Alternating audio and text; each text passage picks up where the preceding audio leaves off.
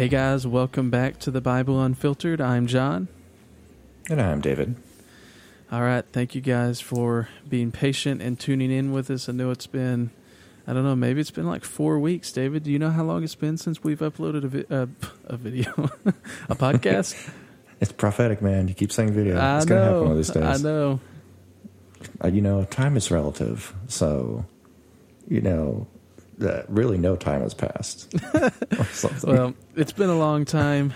My son's been sick, and so we haven't been wanting to get that around. It's just been a lot.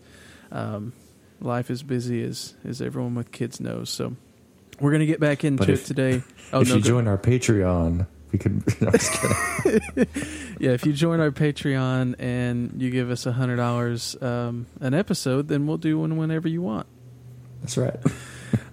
So today we're going to do something just to get back in the swing of things, and then next week we'll pick up on Romans where we left off. But we're going to talk about the Lord's Prayer.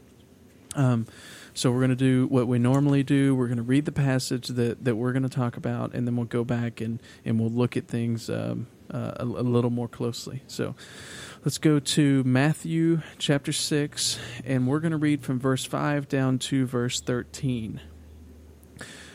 So here we go. And when you pray, first of all, this is Jesus talking.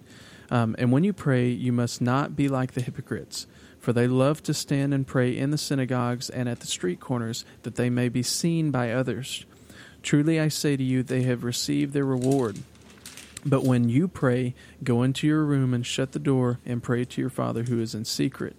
And your Father who sees in secret will reward you. And when you pray, do not heap up empty phrases as the Gentiles do, for they think that they will be heard for their many words. Do not be like them, for your Father knows what you need before you ask Him. Pray then like this: Our Father in heaven, hallowed be your name. Your kingdom come, your will be done on earth as it is in heaven. Give us this day our daily bread, and forgive us our debts, as we have also forgiven our debtors. And lead us not into temptation, but deliver us from evil. Man, that's good. Yeah, that's good stuff. All right, David, do you want to pick up there at verse 5? Yeah. I would also like to add, it's great that Jesus tells us how to pray, because that lets us know there's a wrong way to pray. It sounds funny, but but seriously, here in America, it's like, oh, just talk to God. It's like, I'm just talking to God. I think there's been a song. There is a song. It's a song. Yeah, just talking to God or something like that. Talking to Jesus. Yeah.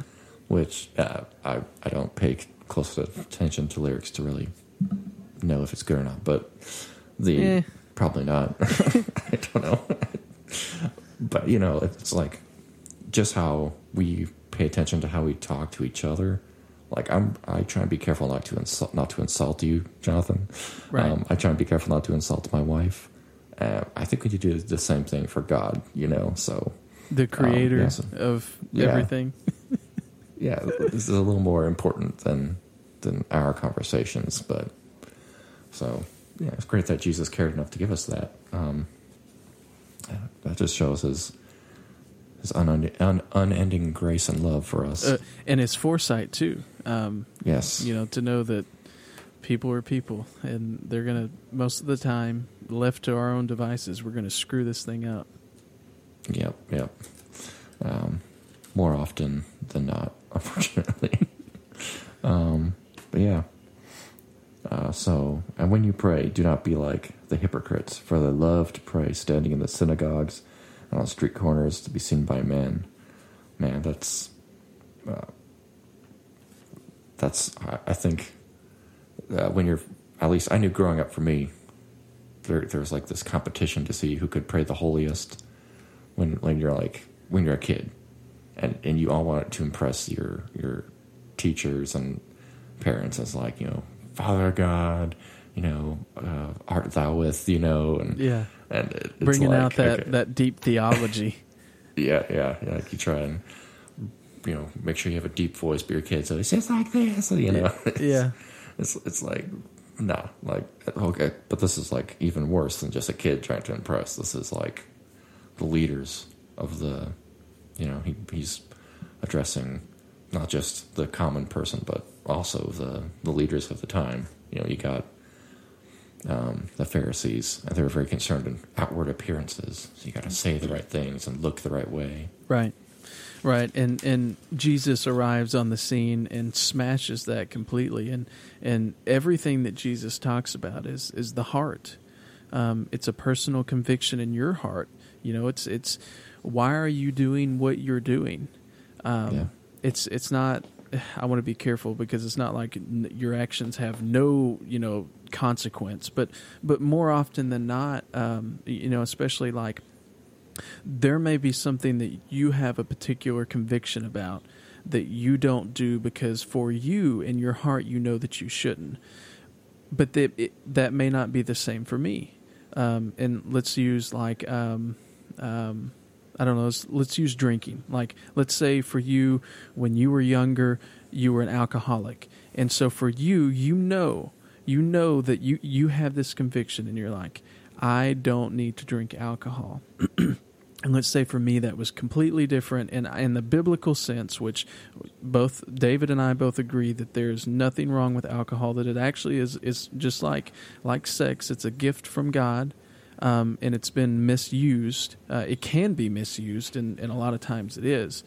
But I don't have that conviction, and so if I want to have a glass of wine, then fine, as long as I'm doing it and my heart is in the right place.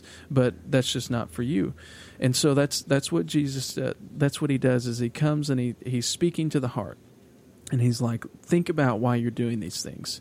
Are you doing this because you love to stand in the synagogues and the street corners, these public places where you can be seen by others using these big words, and you've got your tassels on and you've got your gold wardrobe and all that stuff? Is that why you're doing it? Because if that's what you're doing, your heart probably is not right. Because what did he say after that? He said, truly I say to you that they've received their reward, but when you pray, go into your room and shut the door and pray to your Father who is in secret, and your Father who sees in secret will reward you. Yeah, and that's a good point. Like bringing up the tassels and the, here in the Bible Belt, it's like, how big is your Bible? Do you got the big leather bound Bible? And how old is it? Is it written all over? Highlighted? Mm-hmm. Like, this is my family Bible that was brought over on the Mayflower, and my great-great-great-great-grandfather read it back in the Reformation or something. Yeah, this was Martin Luther's Bible. That's right. Or are you wearing your best Yeezys when you're standing on stage, to show off? God has blessed me. But that's neither here nor there. But yeah. So, and is everything that Jesus says? It can be a conviction, but it's also, let's say at the moment it's not convicting you. It's a danger for you still. You have to constantly guard your heart and ask yourself these questions. Why am I doing what I'm doing? Because there may come a time where something becomes an issue for you. And so that's why he's constantly speaking to the heart. Because then after this, he says, when you pray, do not heap up empty praises as the Gentiles do, for they think that they will be heard for their many words. Do not be like them, for your Father knows what you need before you ask him. And you and I were talking earlier about this when I started, and I'll just speak for myself, when I started really reading things and searching out and trying to figure out what do I believe and why do I believe it, I had to evaluate prayer. And this is something that I still, I don't have all the answers on this, and I know that you don't. None of us do. It's a walk. It's a constant. I want to say sanctification, but that's not. It's a process. That's what I'm trying to say. I had to get out of this mindset that I am praying to get what I want, because that is how. That's how I would approach it sometimes, and that's as a consequence of how I was brought up or what I was around, and that was just I didn't do my own studying. And so when I started having what I would say is a more balanced biblical view on prayer and on God, I started to see the picture of God being more sovereign. Okay? As that started happening, it didn't last long, but the thought went through my head. I was like, why pray about this stuff? Which is a very Calvinist thing, and I don't mean that as a slight, but like, why pray about this if God is going to make it happen anyways? Yeah. And when I get to verse 8, it speaks to that directly, because what he says, do not be like them, for your Father knows what you need. Why didn't he just stop there? But he says, before you ask him, God still wants us to come to him in prayer. He wants us. We see pictures of this in the Old Testament. Do we really think that Moses changed God's mind about striking down Israel? No, he was trying to prove a point, and he wanted Moses to be the intercessor for Israel, to be a picture of Jesus.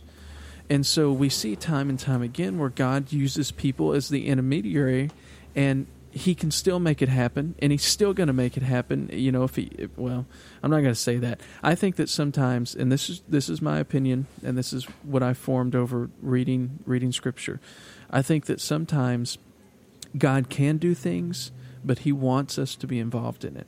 He wants us to be involved and to be a part of it. But that doesn't mean that he can't. So we want to be careful with that. And because he is sovereign and knows the beginning from the end, he knows what prayer you're going to pray and what prayer you're not going to pray. So one way or another, his will is going to happen. It's like God will always get what he wants, even when you're disobedient to him. It's yeah. It's weird to think. To think that your prayer can stop God is just crazy. Well, yeah, and we'll keep reading on, but it says, babbling like the pagans do. Well, at least in the NIV, yours says something slightly different, but it's the same idea that you're trying to invoke this reaction from these gods, like you're trying to get their attention. So you repeat things over and over again, and that's just kind of a natural instinct, I think, for us when we pray and we feel emotional. We want to repeat things and throw a lot in Jesus' names, but Jesus isn't this magic spell, right? We're not. Like, if he already knows what we need, and he already has his will in mind, then really we're just trying to align ourselves with his will. And whatever that looks like we want to make sure that we're being obedient and aligning with that. Yeah. And we see that from the man himself, from Jesus, when he asked, he says, Father, if this cup can pass from me, great. Mm-hmm. But, not my will be done, but yours be done. So our prayers should always, always, always, always include that. And it blows me away because I hear people say that that's a faith killer. And I disagree strongly. If Jesus prayed that way in his life or death moment, which is, also God with us, God in the flesh, how can you go wrong with that? And even in this, so he tells us to pray like this. We'll come across that in a minute, and then he also does it in practice because Jesus is perfect. He walked the walk and he talked the talk. Because that's just how it is. But that's something that we need to always be mindful of. Like, do we want what we want, or do we want what God wants? No matter what that means. I mean, think about, we've talked a lot on the podcast about the early church founders, the apostles. Yep. Do you think that they really particularly wanted to be torn apart, to be filleted, have their skin filleted, to be hung on a cross? They wanted to do that because of the gratitude that they had for Jesus, but it's not like they were just looking forward to it. And that brings up Paul. He had the thorn in the flesh. It's like he asked, was it 3 times? 3 times, and God said no. Sometimes God's answer is no, yeah. And that's hard for us and to swallow. And he moved on after that. Yeah, he was mature enough to see, okay, this is the answer God's giving me, So I'm going to learn to be, content in this and lean on God, which is really the point of prayer, is learning to lean on God and not on our own strength. Well, and that reminds me of something that we've said before, or that I've said before, and I stand by it. Your prayers don't do anything at all. It's not your prayers that have any power whatsoever. It's not your words. It's who you're praying to. That's the key. So if you're praying to God and it's in His will, anything is possible. But if it's not in His will, you can be assured that it's not going to happen. Yeah. Okay, so let's get into this. Let's tackle it one by one. Pray then like this: Our Father in heaven, hallowed be your name. Now I want to read something real quick because I hear this all the time from a vast majority of different people, and it's this idea of Father. So I'm going to read something out of I've got the ESV Study Bible. I've got a note here on verse 9. Pray then like this: Our Father in heaven, hallowed be your name. And here it is. It says, Father would have been Abba in Aramaic, the everyday language spoken by Jesus. It was the word used by Jewish children for their early fathers. However, since the term in both Aramaic and Greek was also used by adults to address their fathers, the claim that Abba meant daddy is misleading and runs the risk of irreverence. Nevertheless, the idea of praying to God as our Father conveys the authority, warmth, and intimacy of a loving Father's care, while in heaven reminds believers of God's sovereign rule over all things.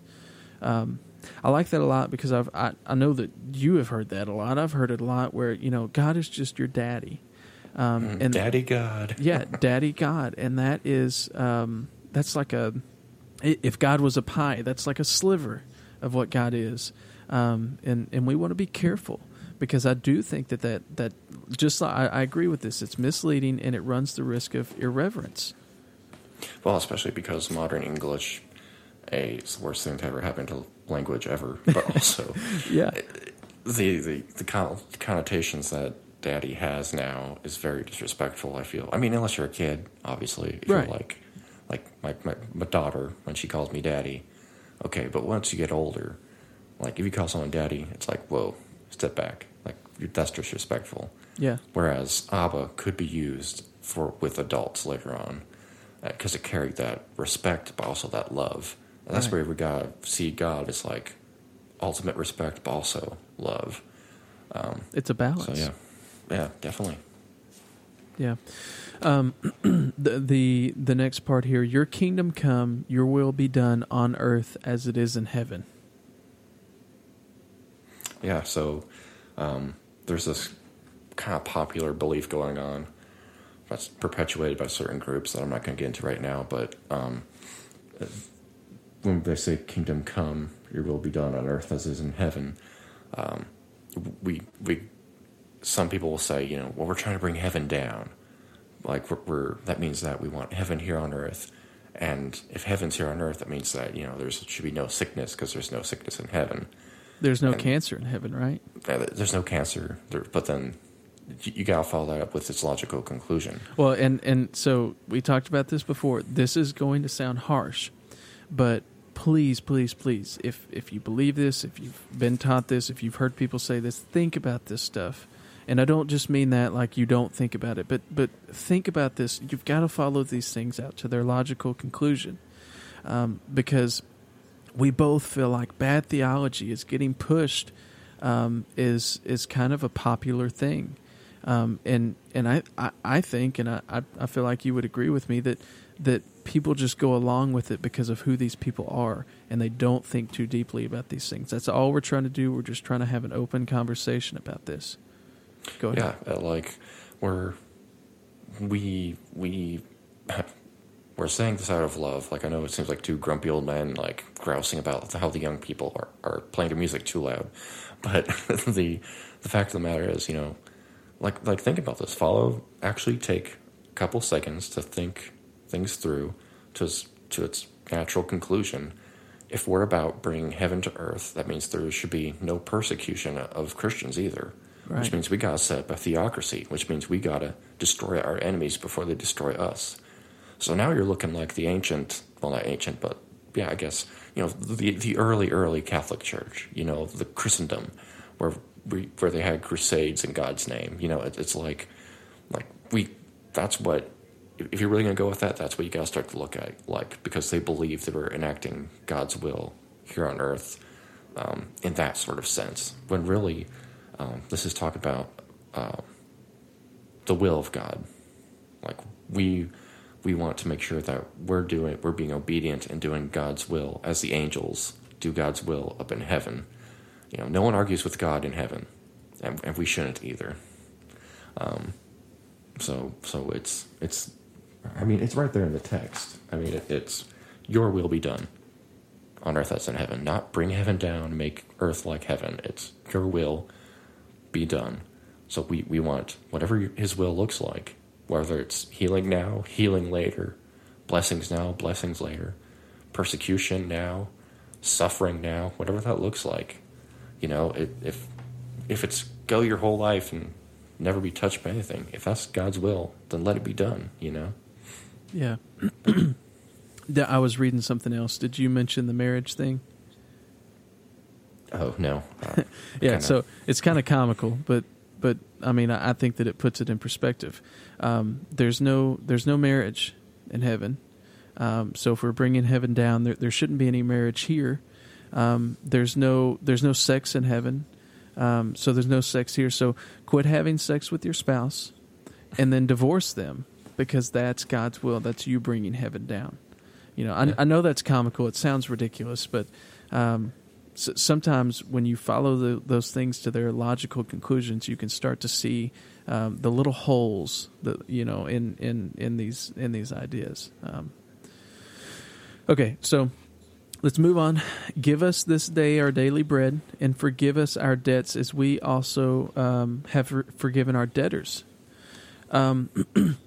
I want to read something else out of the study Bible. I thought that this was really good. I'm gonna talk about sins. Forgive us our debts, and then if you want to talk about 11, the daily bread, then we can do that. But so this is the study Bible notes for that.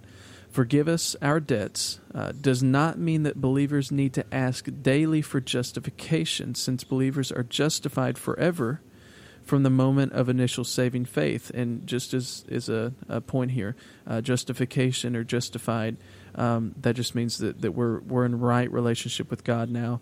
I've heard it said before, it's like, it's just as if I'd never sinned. We have the righteousness of Christ that's on us. That's how God sees us. So continuing on.